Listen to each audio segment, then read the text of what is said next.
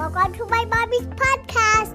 This episode is sponsored by Optimizers, and specifically their Mag Breakthrough product, which I am a huge fan of. I've talked so much before for the past 15 years about the importance of magnesium, and I really like their specific formula.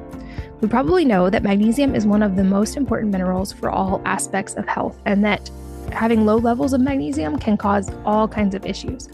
Magnesium is necessary in over 600 different biological reactions in your body. Yet over 80% of us, and some experts suggest that that number is actually much higher, don't get enough of the minimum amount of magnesium we need from diet alone. This is partially because our soil lacks magnesium. It's been depleted over the years, so we're simply not getting as much from food as we used to. And as I said, magnesium deficiency can increase risk of all kinds of diseases and keep you from performing optimally. It can also really negatively affect sleep, which then has rollover into so many areas of health. Bioptimizer's Magnesium Breakthrough is the only supplement on the market that offers a full spectrum of all 7 types of magnesium, specifically formulated to reach every tissue in your body and provide maximum health benefits and reverse low levels of magnesium, which might be causing issues for you. In their formula, you get all 7 forms of magnesium, which can transform your stress and performance. I've personally noticed that it seems to really reduce my stress level, and I feel much more relaxed when I am getting magnesium regularly. This also has a beneficial impact on sleep, increasing both the rate at which we fall asleep and our level of deep sleep. Magnesium is necessary for a healthy functioning immune system and to maintain normal heart rhythm, as well as to lower cortisol levels and keep stress hormones in check. Like I said, I'm a huge fan of magnesium. I think this form is one of the best on the market, and you can save 10% on it by going to buyoptimizers.com/wellnessmama and using the code wellnessmama to save 10%. So that's BIOPTIMIZERS.com/wellnessmama and the code wellnessmama to save 10%. This podcast is sponsored by Element. That's spelled LMNT. I love this company for hydration and for electrolytes, and this is something I consume almost every day and also give to my high school kids who are athletes and my younger kids to help keep them hydrated in the hot climate that we live in and with as much activity as we're doing. And I'm really excited to announce right now that Element has made grapefruit one of their permanent options. This used to be a seasonal flavor, and it was one of my favorites, and now it's available all the time, any time of year. Here's the thing. Optimal health and hydration really depend on minerals. And I've talked about this before on the podcast, but you might hear that quote that we're somewhere in 60-something% water, but that's not the full story. We're actually essentially that much of seawater, salt water, and we need those minerals. In fact, drinking too much plain water without adequately taking our mineral content into account can actually cause us to be less hydrated, even if we're drinking a lot of water. And that's why I've really delved into the research around minerals and have made this a priority for me. I think this is incredibly important for not just hydration, but all the things linked to hydration and mineral balance, including sleep, including exercise performance, including so much more. Element has lots of flavor options for this, including ones that my kids love, like watermelon and grapefruit, also citrus, raspberry. They have a whole host of options to help you increase your mineral content and your mineral availability in a delicious way. And you can check out all of their options and get a free sample pack with any order by going to drinkelement.com/wellnessmama. That's DRINKLMNT.com/wellnessmama. Hello, and welcome to the Wellness Mama podcast. I'm Katie from wellnessmama.com.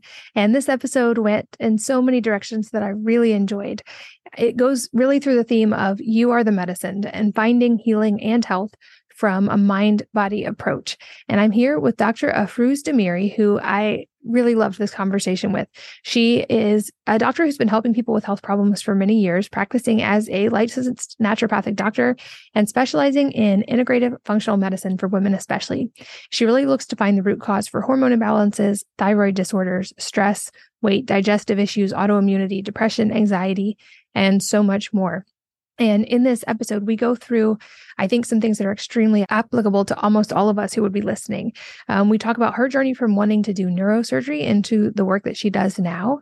And then we really go deep on the mind-body connection, which I've gotten so many questions about since sharing more of my story on the inner healing side and how that led to physical healing. She talks about why the things people come to her for help with are often not the things they actually need to work on. She talks about the mind and body connection and how she leans on biopsychology in her practice in some ways. We talk about modalities to help address subconscious and inner emotional aspects of health.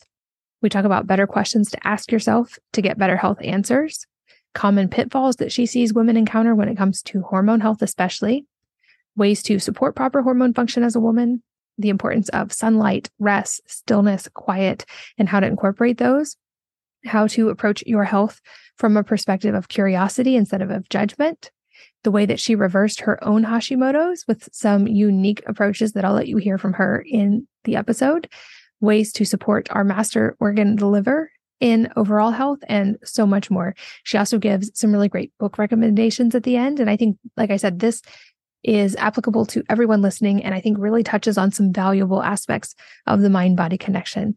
So let's join Dr. Demeri. Dr. Demeri, welcome, and thanks for being here. Thank you for having me. Well, you are an expert in, I think, many of the things that are super applicable to our audience today, from all aspects of hormones and women's health and fertility and thyroid. And I know many of the people listening have probably some very specific questions within each of those. So I'm going to try to get through as many of them as possible and glean some wisdom from you today. But before we jump into the specifics, for anybody who's not familiar with you, can you just kind of share how your journey of how you got into this work that you're currently doing? Yes, I was very scientific and wanted to be a neurosurgeon. I always loved surgery. I knew I wanted to be a doctor to help people.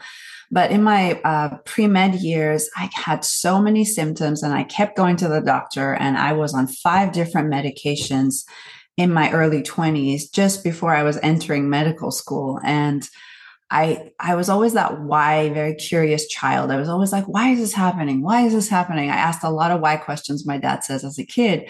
And every time I would go into the doctor, I'd say, why do I keep getting yeast infections? Why do I have breast tenderness? Why am I so moody before my cycles? Why are my cycles so cloddy and heavy?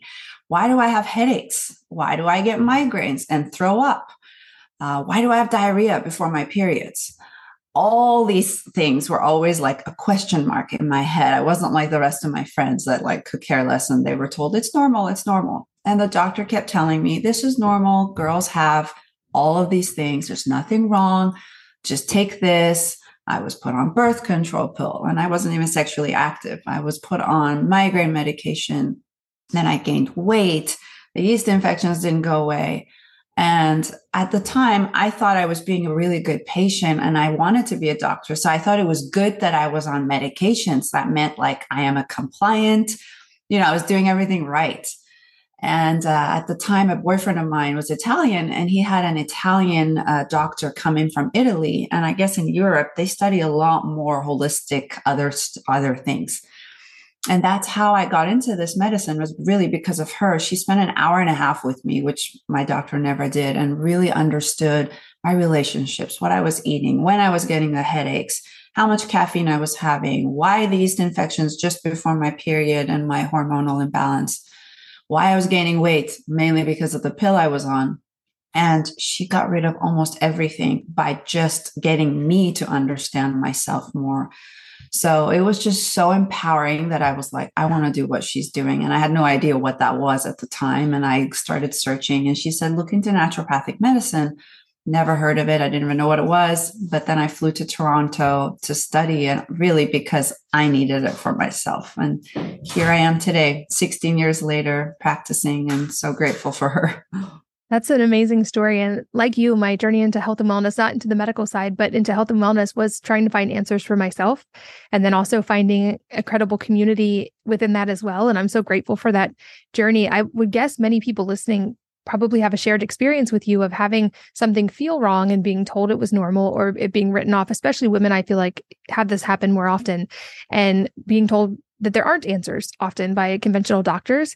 And then I talk often about this having to shift into, which I think is a wonderful thing, becoming their own primary healthcare provider. And I talk about this a lot, but at the end of the day, whether we have health problems or we don't, we are each still our own primary healthcare provider, because I'm sure in your experience as well, the things that matter the most are the daily inputs that we're choosing that go into our bodies, that interact with our bodies, our lifestyle habits. Those things make the biggest difference. And I think I love the naturopathic approach to this and the holistic approach, because I feel like it puts the person in the driver's seat to take full responsibility, and then to partner with amazing practitioners who have the expertise they need to continue that journey in an upward way. And so it seems like you come from that very much that same ethos. And I'm curious, with all the people that you work with, what are some of the most common things people are coming in with and trying to resolve in their own health? I'll tell you, the most things they come in with are not what we end up working on. The first things they'll say are symptoms based. So they're fatigued, they're overweight, they've got hair loss. They have fear of certain diseases, of breast cancer, because they have a nodule or they have cysts. And they have all these symptoms. So I'm sure most women can relate to many of those gut issues. They're either constipated or irritable, they're anxious or depressed. And then the most common feeling I end up getting from patients is that there's this aloneness. They feel alone inside, even though they could be surrounded by family, kids, friends, so much around them. Inside, they feel either alone or they feel lost. They've lost themselves. They're on this like hamster wheel from the moment they get up, the to-do list, they make the lunches for the kids, drop them off at camp, like I did this morning, get through that list. And then by the end of the night, it's just all over again. The list continues and they have this feeling of, what is my purpose? Like, what am I doing all this for? And so I would say the most common feeling I hear from patients is that there's this loneliness, and they may not be aware of it when they first see me. But when I ask deeper questions, they usually will say, like, I just feel alone, or I feel sad, or I feel, like I have no purpose. I don't know why I'm here. And the symptoms are just a wake-up call. They're here to like say, pay attention to me. And when they listen, they realize there is another reason for those symptoms other than just physical, things that we can test and measure in a lab. So there's this duality, is the physical symptom on its own, is a link to the person subconsciously who's programmed to go all day and is making decisions and habits that they're not even conscious of. And how do they link? How do we bring the balance in understanding and assessing what's causing what? Oh, I'm so glad we're getting to dive in here, because this has been definitely overlapped with my experience as well.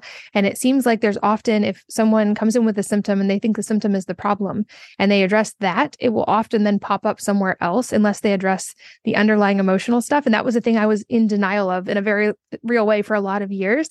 And then when I did address the actual core parts of it, the irony was all the physical stuff that I had stopped worrying about because I was trying to fix the emotional stuff, that all resolved itself without effort. And I realized when you shift into that, when your mindset shifts, when your emotions shift, and you're in a place of self-love, all those decisions get so much easier because you're making them from a place of supporting your body and loving your body. You're not trying to fight a symptom, and that mindset shift is so palpable. And so I love that you dive into that with all of your patients. Yeah, I mean, I have to again give credit to like God or just the universe for attracting what it did in my life. I had no idea about any of this stuff, and my background in my undergrad was biopsychology. So I was very interested in the mind of how do we think? How are our thoughts? Where do they come from? Do they come from my upbringing, of my learned behavior from my parents? I grew up very religious. I grew up in a Persian community. We were always compared to other kids. We always had to be good and listen listen to authority, not talk back. So like, do those things depict my health later on, or is it genetics? What is it? How do we think? How are our behaviors shaped?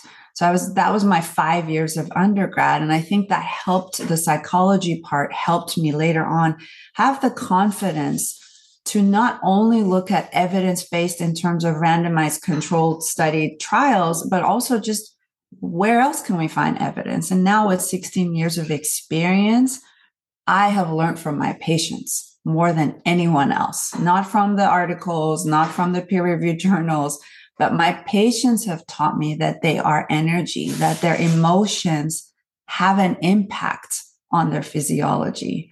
And so I'm grateful for the thousands of patients who've actually taught me to help others more and myself.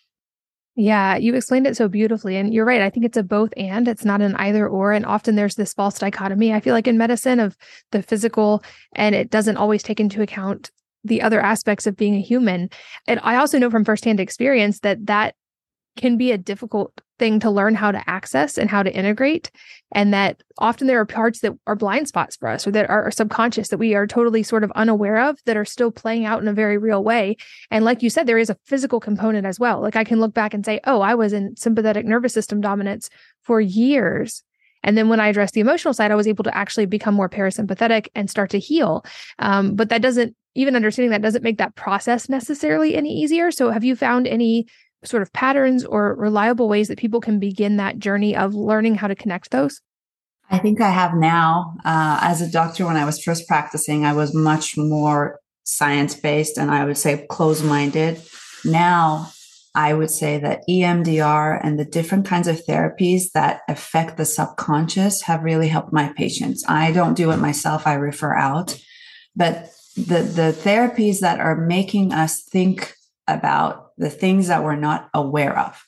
And so I did talk therapy for 10 years myself, and I realized it helps in the moment, but then you go back to life and then you get triggered again. But EMDR is eye movement desensitization reprogramming. And what it does is it reprograms the subconscious mind. So I have found that to be very effective. And I've also found retreating, having silence more in women's life so that they can reconnect with their own medicine, which is their intuition. And I think all kids have this, all kids react. They come from that gut feeling. And depending on how much that was encouraged as, as a young child, or was it suppressed, like it wasn't my case, I'm not blaming anyone. Then later on in life, some women will come to me and I'll put them on hormones, for example, and they'll be like, this doesn't feel right.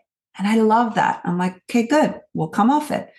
But there are women that will come and I am the authority. And that often is a sign for me that something's actually wrong, where they will do anything I say, or they have done everything someone else has said. They're on 15 different supplements. They have done every test under the sun. They are so confused.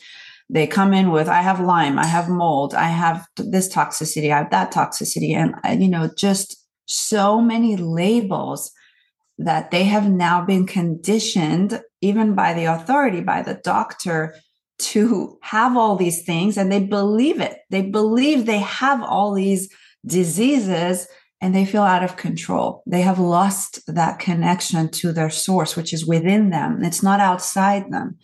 So often what I do actually is try to encourage my patients to have that quiet time, even with me, so that we can go inward a little bit more and just listen and just have that time, because often as moms, we're so busy. We don't have a lot of that quiet time for ourselves. And when we do, we're exhausted. When we're fatigued, is not the best time to listen. And to have that time, especially in the morning, not at night when everyone's in bed and it's like 8 p.m. and you're like ready for bed and you're yawning, but in the morning to have a little bit of quiet time to ask yourself, what does this mean? What is this lump I'm feeling? What is it about? And as a doctor, it's hard for me to do this sometimes, because there's also that fear of like, what if this could be dangerous? And I'm going into the mental, emotional side. So it takes experience to know how to balance the two and make sure we're doing the diagnostics, the lab testing, and taking care of the physiology part, but also having that quiet time and asking the right questions. I think that's what's key. And that's the art in medicine that many of my colleagues and I lost for a long time. We become so methodical about the cellular chemistry and the physiology that we forget the art in asking the right questions of, if this problem was gone, what would you be doing right now? How would you be feeling right now? If you didn't have this issue that you're coming in with, and I had a magic wand and I could make it all go away, what would your life look like? That's the energy of wellness. And I love that your brand is called Wellness Mama, because I often say, stop focusing on the disease. Stop focusing on what's not working. Focus on wellness. What would you be doing? I know I'd be dancing more. I know I'd be having more quality time and just being present and not worrying. So let's start doing that, because that's what medicine has shown to help. It helps when you focus on wellness. It helps when you focus on relationships and being present. It doesn't help when you are being led by fear.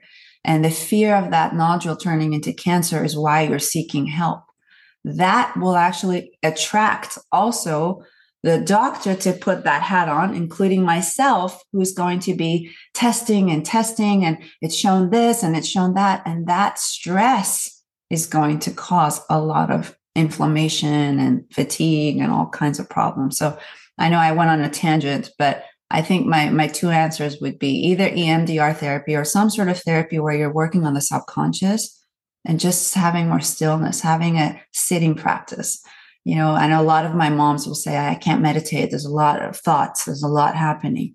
Just sit on the ground, and just, if you want to, close your eyes if it feels comfortable. Journal, garden, go for a walk, have a pet so that you can be present, with the pet. Have a tea practice in the morning where you are drinking tea. So things like that, little things, simple things. Yeah, I think of that quote that all of our problems stem from our inability to sit quietly alone in a room with ourselves.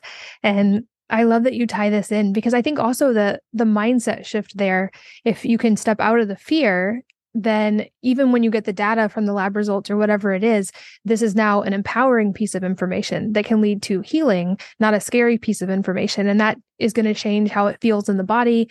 I also love that you talked about labels. This was the thing I realized the hard way in myself when I used to say things like, oh, I have Hashimoto's, or I am sick, or I am overweight. I realized there's so much power in the things that we put as labels on ourselves and the words that come after the words I am, and also to the questions that we ask ourselves and that we ask our subconscious. And when I was asking questions like, why is this so hard? Why can't I get better? And my subconscious was doing its earnest best to answer them, the questions I was asking, like, oh, because you have 6 kids, because you have thyroid issues, because this. And when I shifted my own emotions around it and also the questions I was asking around it, my subconscious responded much better to the questions I was actually asking instead of answering the questions I really didn't want answered in the first place. So I love that you brought that up. And I think that's the perfect foundational place to start into the conversation of a mindset and emotional first focus, and making sure that that's part of the conversation, certainly. From there, what are some of the ways that women can build to help support those things through the physical aspect? Because it seems like this is also a place where there is always a feedback loop, and it can be a negative feedback loop, or it can be a very positive feedback loop, in that when we support the body physically, often it gives us more mental and emotional energy.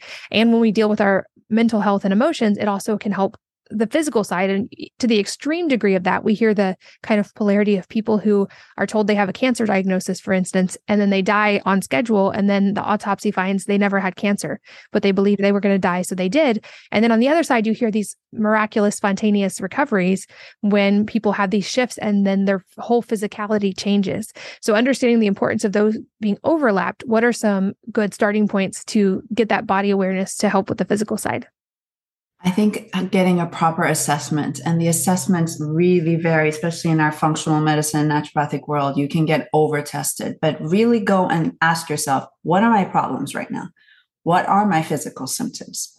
And let's look for answers in the body in testing. So getting proper tests done is super important. So the most common one I'll see is their thyroid was missed. They had a TSH done and it was within range, and that's it. They were dismissed and told that their sluggishness, their brain fog, their brittle hair, their weight gain, their fatigue, their moodiness, it's fine. It's normal. So TSH, free T3, free T4. I'm sure your audience is very well versed in thyroid testing. And then just making sure their symptoms match the findings. So having a hypothesis, okay, if you're fatigued, what does your doctor think is the cause of it? First of all, is it physical fatigue? Is it mental fatigue? Is it emotional fatigue? Because that's one of the most common one I'll see. Or weight. They're having difficulty losing weight. Well, did they get a proper assessment? How is their blood sugar? How much are they eating? How much are they moving? And then are the organs that are supposed to help with metabolism, the liver, the thyroid, your insulin, your blood sugar, are those all normal? So then when you have the testing done, let's say your lipids are high, or let's say your blood sugar is not good during the day and it's spiking and dropping and spiking and dropping, have a hypothesis in place of, okay, we're going to try to help you with this. And in 3 months, we're going to reassess and see if the symptoms you came in with, it has improved. Because often I'll see people who have been on, for example, my pet peeve is probiotics. They've been on probiotics for like 6 years, same one. And I'm like, why did you go on it? Well, because everyone should be on probiotics. Has it helped anything? No, I don't think so. Nothing's changed. Have you gone off it to see if it's improved or anything? And so you have to have an idea in mind of like, why am I doing this? And what's it for? And is it really helping me? So having a proper assessment, finding out whatever's imbalance is linked to your symptoms. And then how do I deal with this? What do I do about it? What am I doing about it? Usually I say you need 50-50 of the physical body needs to be supported as well as the mental and emotional. They are linked. You can't only focus on the mental, emotional, and just leave the body and say like, miraculously, I know there are cases. That's just not how I practice. I test the body and I say, okay, your thyroid is sluggish.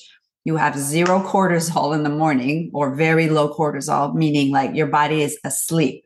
It's saying, I am done. I am exhausted. So we cannot be going to the gym and doing a 45-minute HIIT class in the morning. You are actually depleting your body.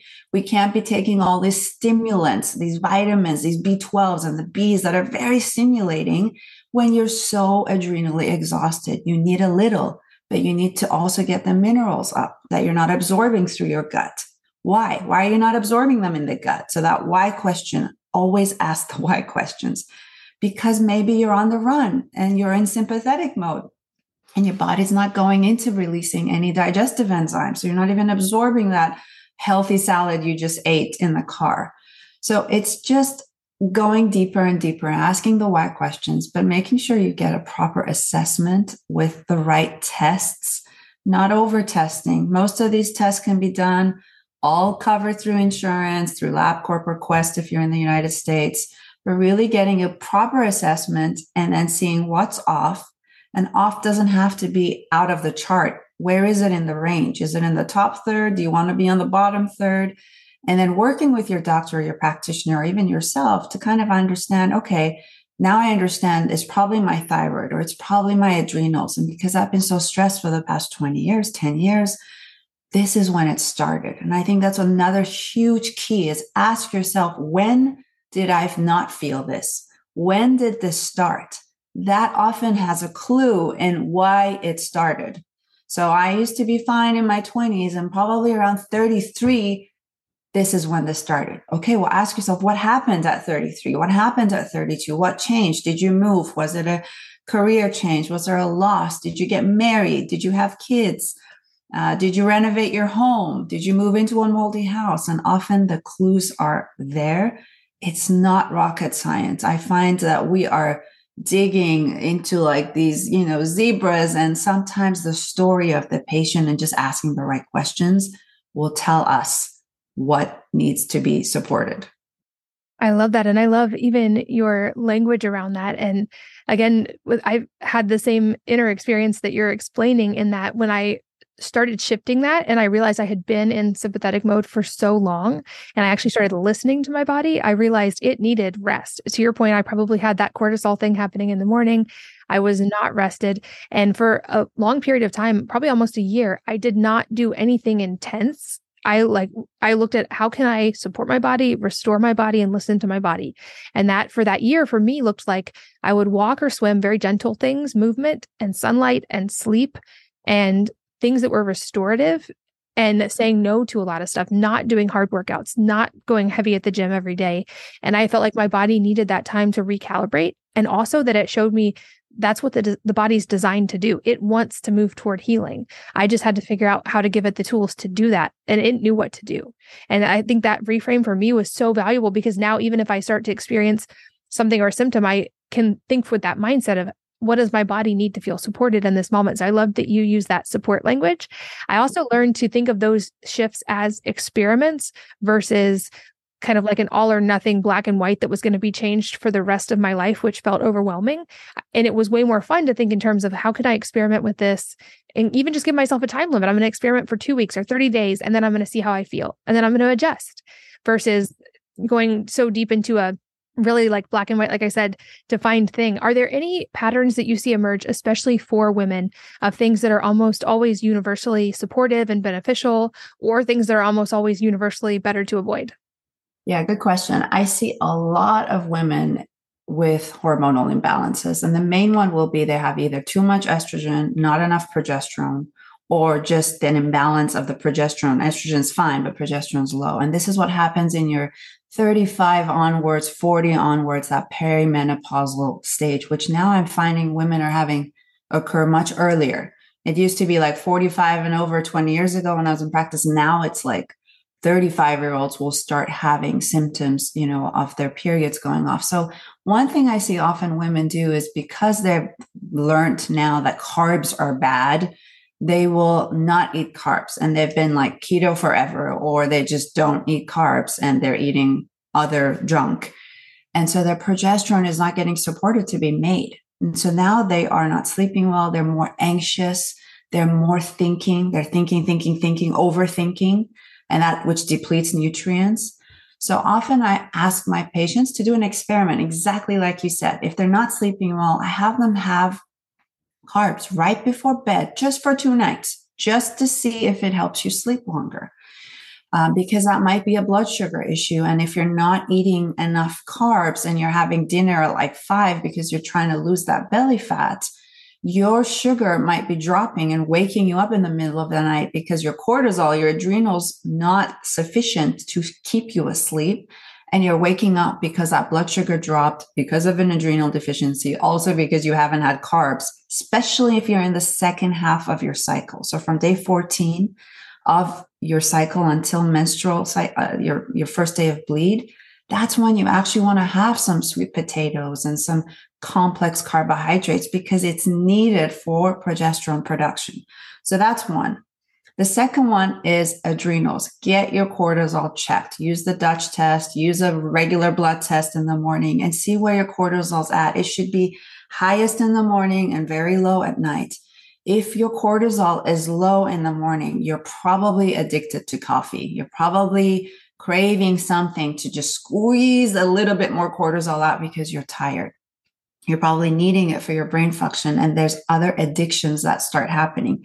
So like yourself, after I had my second, when I tested my adrenals, I was burnt out. And this is a common one I'll see in practice is the adrenals are either too high in the morning or just flatlined all day. The flatlined is what we call insufficiency. And that person needs a lot of rest and support. So I was in that phase. I was addicted to my morning coffee because I was not sleeping well, with my son waking up every hour and a half. And I was having difficulty losing weight. So I was going to the gym and pushing and then being exhausted and needing to like nap after. That's when I said, okay, I need the 1 year rest. It took me 1 year. It doesn't mean it takes everyone else 1 year. Cut out the coffee and I started eating more. I needed more nutrients and I needed to rest. I needed to sleep more. I did just restorative yoga and walking and that's it. And I got sunlight in my eye first thing in the morning to tell my adrenals, wake up. It's morning time. And I actually took adrenal cortex. So that really helped my brain know that, okay, we are safe. It is calm. She is not going to use that energy in the wrong way. We can support her if we see that she can keep this up. So the brain is your friend, but it's acting out of fear. It's in survival mode. So it is there to make sure you're not thriving, but just surviving. And so you have to tell it, we're okay. There's no lion in front of us. We're calm. Everything's good. And you need to do that through action, right? You can't do that if you're overthinking, having stimulants, having caffeine, running to the gym. It will keep you sleepy. It will keep that weight because it thinks something's going to go wrong. It will not make you attracted to your mate, right? So your libido will be low. It may get in the means of fertility. You may have issues having children because the body's like, I am so stressed. We've got so much on our plate. The last thing we want to do is have another child. So they may have miscarriages with that progesterone deficiency. Right now, I see a lot of women in perimenopause with too much estrogen and they're getting hot flashes or they're getting, different cycles and all over the place. Their mood, their energy is very different. They are getting breast cysts and their breasts, they're going to get mammograms and something's going on with the breast. And they're all in like this anxious fear mode of what is happening? Fix me, give me something. They're on Ozempic now. That's the new trend. You know, they're on all these things. It's like they've completely lost that, you know, sisterhood, that like calm energy of like, we're going through a transition, but let's do it with balance. So sometimes I will use hormones. I'll use wild yam or extracts from certain plants and herbs to help support, bring that progesterone back up, to help them sleep, to keep them calm, right? That's the parasympathetic hormone, to keep them zen. It's the zen hormone. And we'll use things like calcium D-glucarate or fiber or flax seeds to get that estrogen pooped out. We'll use things like sauna or dry skin brushing or hydrotherapy, you know, hot and cold showers, or if they have a cold plunge or something hot, to alternate, to help their circulation, to help things move. So there's a lot of basic things people can do. And those are my top, I would say, is using water, using your breath, breathing deeply, using your diaphragm to tell your brain, I am calm. When the belly moves, your brain's like, okay, she's okay. When your chest only moves, it thinks you're running away from a lion, and it's not going to circulate that blood. It's going to keep it all here for the vital organs. It's not going to help you remember where you parked your car. So memory starts going down because you're stressed. But a lot of women think they're going to get Alzheimer's and dementia. And I'm like, no, your body is just stressed. It doesn't care what you ate yesterday or where you parked. It's not important for survival. You need to slow down. Yeah, this seems like a key that runs through, I would guess, most of the things that you encounter when people come to you for help. And so I love that you tied it all in so well there. Like you touched on two of my favorite kind of soapbox topics right now that I also learned the hard way, but especially when it came to, you said you had to eat more. I think this is hard for a lot of women. So anytime I get a chance to talk about this, I love it because I realized also I had been super undernourished for a long time, especially in trying to lose weight. I had been chronically restricting, and I was inadvertently sending to my body the signal that food was scarce, things were not safe. It was a dangerous time, and my body was super stressed, and it was doing its absolute best to support me and keep me safe in what it thought was a survival situation. And so like you, in that year, I really focused on, how do I maximally nourish myself in whatever food I'm going to eat today? How do I get the widest range of nutrients? How do I nourish my body the best way possible? What does it actually need? And then also, how do I nourish it with rest? And then I love that you mentioned sunlight as well. I think this is another, we've kind of maybe come to fear some of our greatest assets in health, whether it was the low salt movement and fearing minerals, whether we got scared of skin cancer and started completely avoiding the sun when we got so busy and we don't get enough sleep. I feel like our biggest free tools that are available to all of us, we've come to have a complicated relationship with. And I think also these things can be so easily overlooked because of their simplicity. But also that in the long term, it seems like often it's those simple foundational things that actually do make the biggest difference. And I would guess for you as a doctor, you would say even if people do need those additional things, whether it be the supplements that help process excess estrogen or the progesterone support or even full-on hormone support or a particular medication, those things are all going to work better if we have those foundational things so that we're not sending our body stress signals and having it think we're in a famine or we're in a war when we're not. Absolutely. Absolutely. So we got to do both. And that's what I'm loving, that you're also reminding patients that there are answers. There are the quick fixes. So when I put someone on calcium D-glucarate, it's amazing. In 2 weeks, they'll say, my breasts were so sore, and they're not anymore. So there are things you can use. There are even medications. I'm not against medications, but I will only use them as an experiment. So if I have a patient who's not sleeping, sometimes I'll go and take a Benadryl. And that tells me, okay, did it help? Yes, I can sleep with an antihistamine. So we have a histamine problem, right? We're not going to continue the medication. We're going to try and figure out, why do you have a histamine problem? Is it an immune problem, or are you eating a lot of high histamine foods? So just, you kind of have to be a detective, but not one that overdoes it. That also comes back to just being present and being still. And remembering, like, I always like channel the monk energy, you know, or like the Dalai Lama or like Mother Teresa or like Gandhi.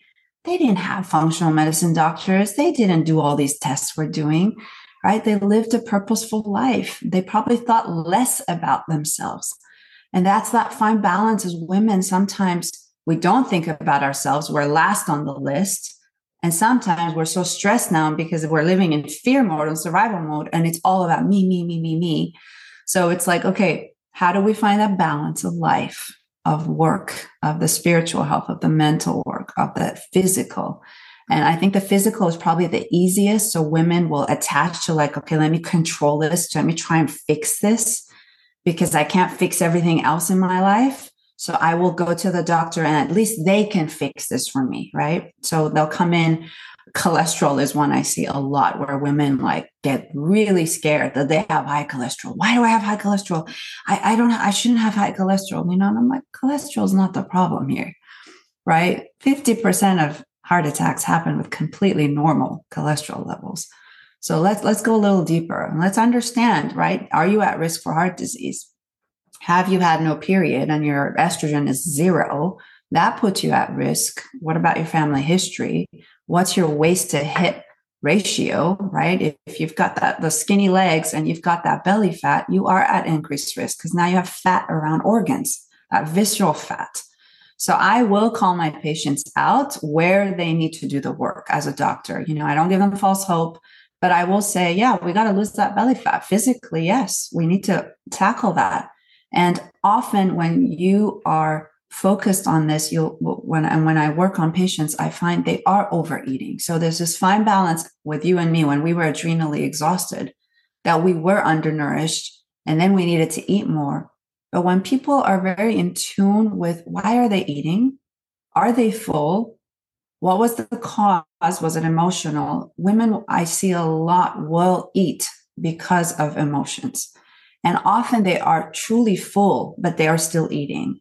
And so I have them ask themselves questions before they're about to eat on a scale of 1 to 10. 10 is like, I'm starving. 0 is I'm not hungry. Where are you at? Okay. If you're at a 6 or higher, eat, nourish yourself. No guilt. You are not allowed to eat, even if you're having ice cream and cookies, no guilt, right? But as you're eating, you can check in with yourself and say, okay, where am I at now? Am I like full? And when you're at an 8 or a 9, stop, right? Make sure you drink water before. Often we're thirsty, we're not hydrated enough, and that will help. So with the belly fat, I will help them lose the fat because that does increase, risk. But we have to do it in a loving, gentle way, the way we would do it with our daughters and sons. I wouldn't tell my daughter the things women tell themselves. We're mean. The things we tell ourselves only will continue to attract that in our life.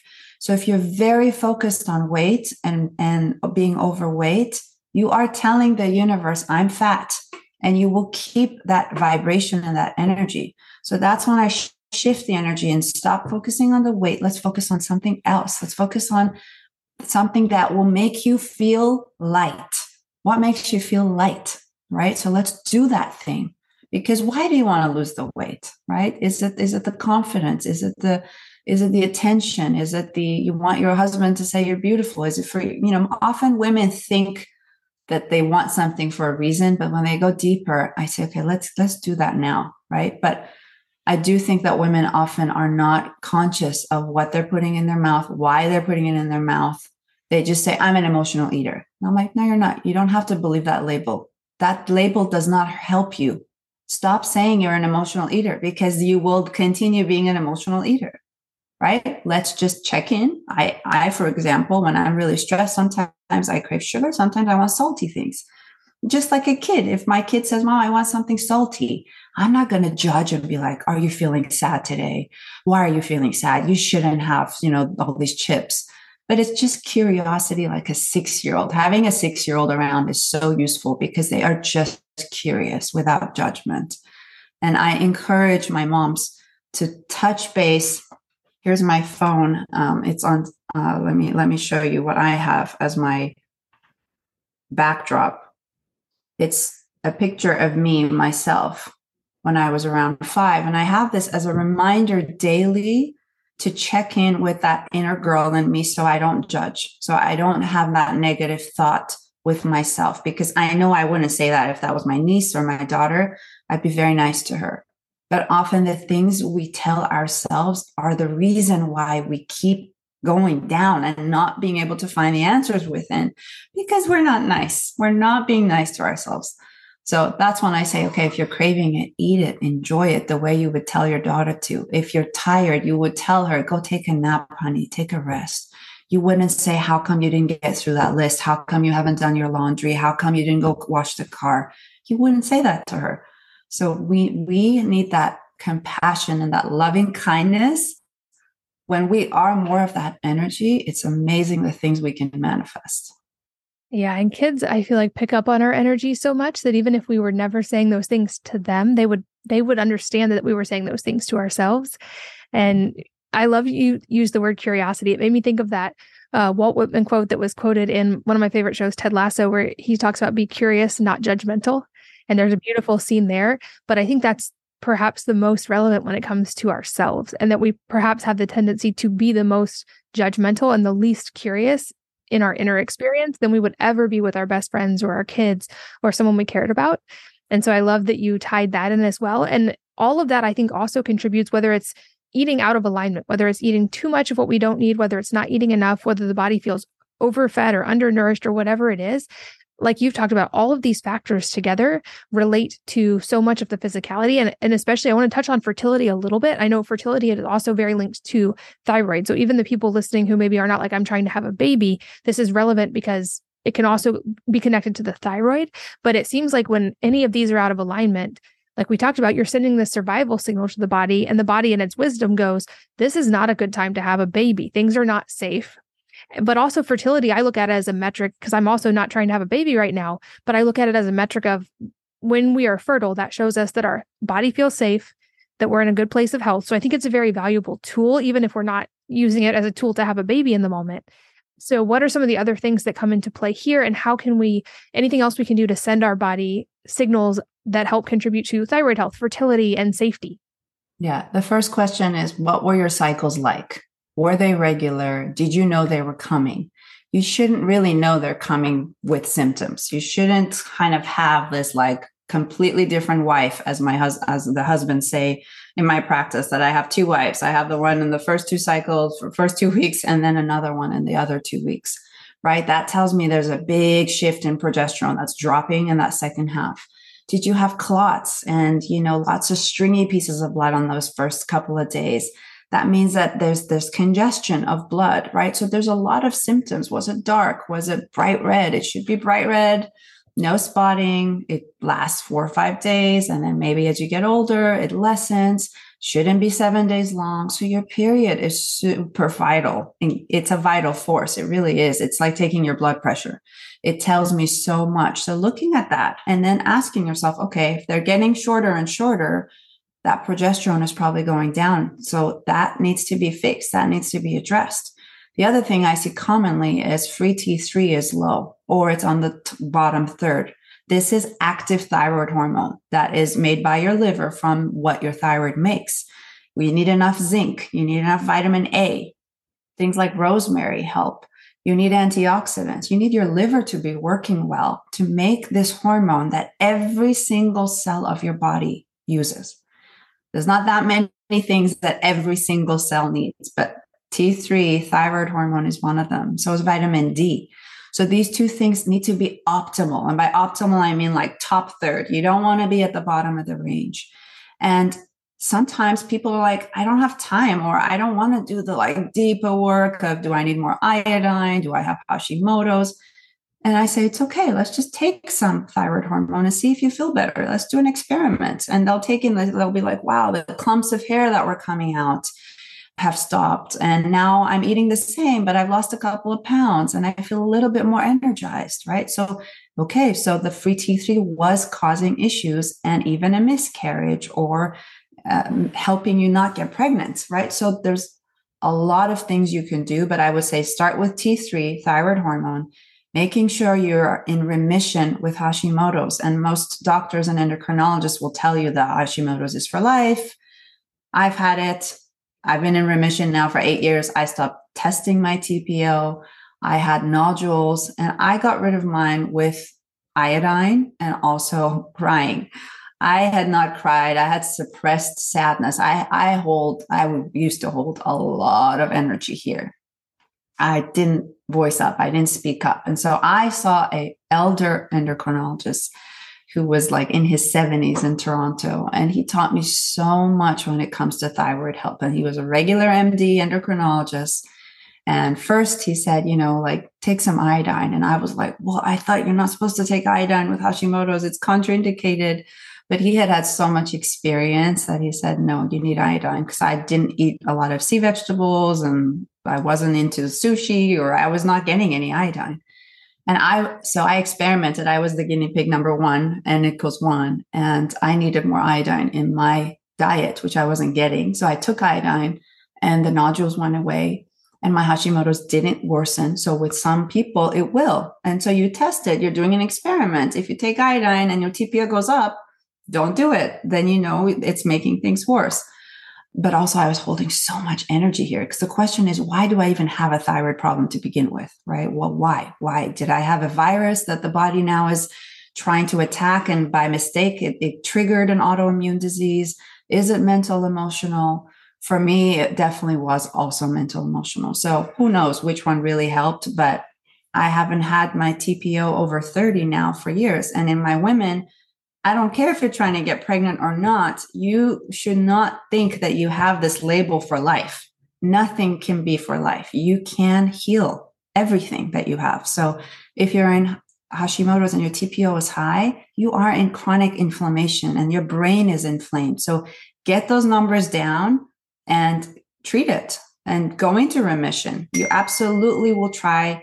I will try everything to get my patients in remission before they conceive, because they are at increased risk of miscarriage if they have Hashimoto's. And even just taking a levothyroxine medication has been shown to help at 25 micrograms. So getting that thyroid level to go higher so that before you conceive, when that sperm and egg meet, things can replicate in the cells. That's what that thyroid hormone is doing, is helping the metabolism, helping things move.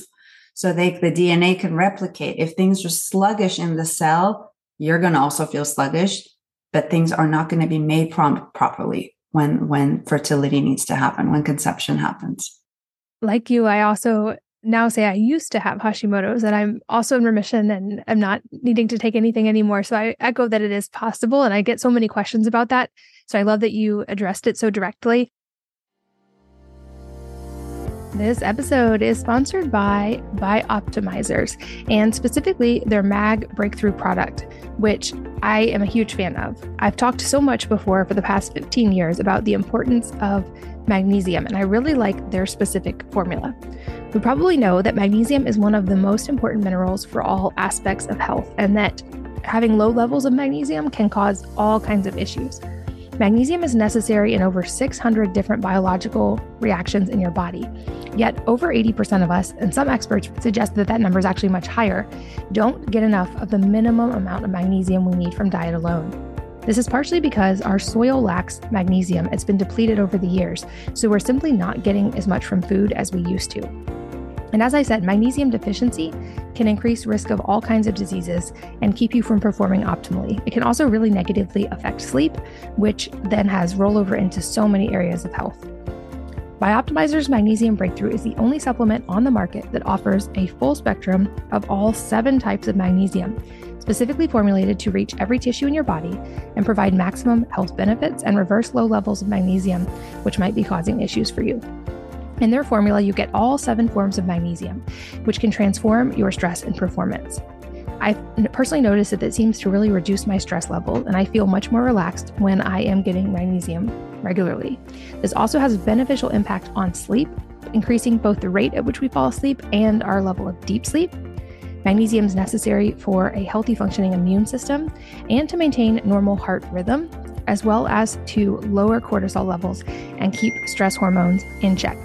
Like I said, I'm a huge fan of magnesium. I think this form is one of the best on the market, and you can save 10% on it by going to buyoptimizers.com/wellnessmama and using the code wellnessmama to save 10%. So that's BIOPTIMIZERS.com/wellnessmama and the code wellnessmama to save 10%. This podcast is sponsored by Element. That's spelled LMNT. I love this company for hydration and for electrolytes, and this is something I consume almost every day and also give to my high school kids who are athletes and my younger kids to help keep them hydrated in the hot climate that we live in and with as much activity as we're doing. And I'm really excited to announce right now that Element has made grapefruit one of their permanent options. This used to be a seasonal flavor, and it was one of my favorites, and now it's available all the time, any time of year. Here's the thing. Optimal health and hydration really depend on minerals. And I've talked about this before on the podcast, but you might hear that quote that we're somewhere in 60-something% water, but that's not the full story. We're actually essentially that much of seawater, salt water, and we need those minerals. In fact, drinking too much plain water without adequately taking our mineral content into account can actually cause us to be less hydrated, even if we're drinking a lot of water. And that's why I've really delved into the research around minerals and have made this a priority for me. I think this is incredibly important for not just hydration, but all the things linked to hydration and mineral balance, including sleep, including exercise performance, including so much more. Element has lots of flavor options for this, including ones that my kids love, like watermelon and grapefruit, also citrus, raspberry. They have a whole host of options to help you increase your mineral content and your mineral availability in a delicious way. And you can check out all of their options and get a free sample pack with any order by going to drinkelement.com/wellnessmama. That's DRINKLMNT.com/wellnessmama. I also love that you brought up the voice aspect and holding things in the throat. This seems like also a very common theme, especially for women, with finding our voice and all of the energetic things that go along with that. It's certainly been part of my journey and continued journey as well. So I love that you touched on that too. You mentioned the liver, and I know the liver is kind of the master organ for a lot of things in the body. Certainly it's very active when we sleep. It helps with detoxification. Are there any other general things we can do to support liver health? Because I know that contributes to everything. I would say instead of focusing on taking things to support your liver, say the no's that you said. You started saying no. What am I doing currently that's not helping my liver? I always say remove the obstacles to cure first. So if I am drinking alcohol, if I am smoking, if I am using bleach and toxins and things that I'm breathing in, everything you breathe in goes to the liver. It needs to be broken down. So if there's a lot of chemicals and man-made stuff that the liver's like, what is this? I don't even know what to do with this. Do you pee it out? Do you poop it out? Do you sweat it out? Do you breathe it out? Help your liver by taking the burden off it. And I always use the example of like, if you have a grandmother that's elderly, if you have a mom that's not doing well and is in the hospital, what are you going to do to support her? Think of your liver as that person. You're not just going to go and give your grandma and your mom a whole bunch of take milk thistle, take turmeric. Again, those are all great things to do, but you're going to help her by cooking for her, making sure you get her mail. You do things to take the burden off that person. And that's the first step. I always say, take the burden off the liver, clean out your house, clean out the chemicals, don't drink alcohol. I haven't touched alcohol now and I don't miss it. You know, it's just a choice I made. But at least if you are, lessen that. Things that don't support the organ are the best things to do first. Then you can add the antioxidants, making sure you're eating greens, right? The liver loves greens. The liver loves bitter foods like radicchio, arugula, the things that actually taste bitter. The liver makes bile and it's stored in the gallbladder. And a lot of my women have gallbladder issues, but the mother of the gallbladder is the liver. And so you always want to support the liver and say, what things can I remove? What things can I add in? So getting the colorful vegetables, the carrots, the greens, the wild blueberries, and just eating simple, just simplify life, adding lemon to things. Sour and bitter in Chinese medicine are very supportive of the liver. So things that we can add that are a bit more sour, a bit more bitter, and again, keeping it simple. I'm not going to add a whole bunch of other supplements and recommendations because I find when I say those things, people go and like rush and they start buying those on Amazon. And I'm like, wait, but there's a lot of other simpler things we could have done. And do you really want to take this for the rest of your life? But if your liver enzymes are high, so if your ALT and AST is over 20, you are at increased risk of fatty liver in the next 10 years. And in those patients, I do recommend silymarin, which is an extract of milk thistle. This has been scientifically shown to support the damage that's been done to the liver cells. We want those hepatocytes not to break and release those proteins, the ALT and AST. So when you take silymarin, it protects that cell that is damaging right now. And so if you are doing things like drinking, smoking, things, taking medication, then you might want to consider silymarin or talk to your doctor about taking a silymarin extract to help support those liver cells. Because yes, your liver cells are everything. It is the most important organ to support, not only for thyroid, for aging. It's the one that when you cut an apple, it goes brown. That's what your liver does. Do you age quickly? Do you oxidize and go brown and get wrinkles and age fast? Or are you healthy? Are you full of antioxidants? Is your liver able to function because all the cells in the liver are working well? An ultrasound now I just did on a 22-year-old who was not obese, doesn't drink, fatty liver.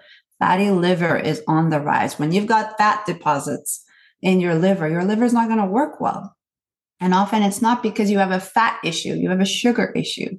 So watching the sugar intake and making sure you're not having processed sugar. If you're craving sugar, my favorites are dates. Have a few dates in the week. Have more fruits. People are so afraid of fruit because of sugar, and they'll only eat blueberries and that's it. They don't touch fruit anymore. And I'm against that because my ancestors ate a lot of fruit. They ate good fruit. Yes, they were more nutrient dense than they are today, but I grow my own fruit, and I'll have whatever is wild and local and organic. There's nothing wrong with fruit. Yeah, I think such important themes have emerged in this episode, and I love that we've gotten to tie them all together. I love that we started with and wove through the entire episode, bringing that cohesion between the mind and the body, and how, especially for women, I feel like this can often be the missing piece that's so pivotal for whatever the symptoms that are expressing. I feel like this is the vein that runs below all of that. And so I love that you take that into account and then merge that with the best of the data that we're seeing in the science in that whole body approach. I think this is so needed. And like I said at the beginning, I think the best outcomes happen when you have a patient who's willing to be their own primary healthcare provider, working with a healthcare provider who's willing to be a partner. I think that's when we see the real change and the real healing. And I love that you are one of those people that really partners with people for the lasting change, not for the symptom relief. And a few questions I love to ask at the end of interviews. The first being if there's a book or number of books that have profoundly impacted you personally, and if so, what they are and why. Oh, so many. Where do I start? The first book, I think that kind of made me more open-minded because I was in neuroscience and I came from a very scientific background where Candace Pert's Molecules of Emotion, I think it's called. And that was the first book that I read in school, which made me realize, wow, there's a connection between the mind and the body. So anything that she's written, Joe Dispenza's You Are the Placebo, Bruce Lipton's books on the biology of belief. I'm biased because that's my background, but I love learning Mind Over Medicine by Lisa Rankin that again talks about what you said. If you tell a patient with pancreatic cancer, they have 3 months left to live and you tell someone else you have 6 months and then you see the outcomes, it is profound. There's another, I don't think it's behind me. It's called Cured. And it's a recent one I read a couple of years ago on cancer patients that cured miraculously on their own. It's written by an MD and it's just profound. I couldn't put the book down. I read it on a plane for 4 hours straight because it just made me go, wow, even though I do this, it is still sometimes mind-boggling of how is this happening, right? Because I am a scientist in my core heart and I want to measure, I want to see that lab test go down. And then I'm like, oh, that's why. But sometimes things happen that we cannot see. There's energy that we cannot still measure. There's quantum physics that we are still learning in people. And these healings that happen in that book, Cured, is such an amazing book, especially if someone has a chronic disease or they have cancer and they're afraid or they believe what the authority is telling them, which is you are not going to get better. This is stage 4. I'm so sorry. You have 3 months left. Read that book. Life-changing. I love it. I will link to those all in the show notes as well. I'm familiar with a couple of them, but I've also just added a couple to my reading list as well. So thank you for the recommendations. Where can people find you online to keep learning from you after this episode? I'm pretty active on social media on Instagram. My handle is Dr. Demeri. You can find me there. I do a whole bunch of other stuff. So I'm a mama. I love to dance and teach fitness and Zumba. So I'm also a Zumba instructor, and I've been using music and dance as my passion to also channel that creative feminine energy. I also host a lot of retreats. So you can go to my website, drdemeri.com, or on Instagram and join one of my women's wellness retreats. And lastly, any parting advice for the listeners that could be related to the things we've talked about, or entirely unrelated advice that you find helpful? You are the medicine. Every single female here has this intuition and wisdom within them that I don't know, honestly, if men have the same. And from all these years of practicing, there is such a wisdom in our cycles, in the lunar cycle, in the feminine energy, which is often the yin and the yang. If you think about it, the yang is the daytime, it's the doer, it's the summer energy, it's the go, it's the making the list, it's the one that says, I meditated, I walked, I did this, I did this, I did that. The yin is the being, it's the nighttime, it's the quiet one, it's the listener, it's the stillness, and it's hidden. The feminine energy, the yin, is hidden. So it's not the one that goes on social media and says, I did this. And no, that's yang energy. And often I find women nowadays, they're working, they're running a business, they're running their family, they're doing so much, they're volunteering, they're going to their church, and it's a lot of yang excess. It's a lot of that summer doer. And my advice, and I give myself this advice almost daily, which is why I probably tell my patients, I always say you're teaching your patients what you need to learn most. So I need to also listen to just be more of that beer, the yin energy, the quiet, the hidden, the one that goes within. And I invite us women as a whole to find other sisters, to find other women who also help you do that, who help you feel better about who you are at your core inside, that not a lot of people maybe know, or even you're not in touch with right now, but that is where that love and that source of energy and that healer within is. And I've learned this again from my patients. This is not something I learned in medical school.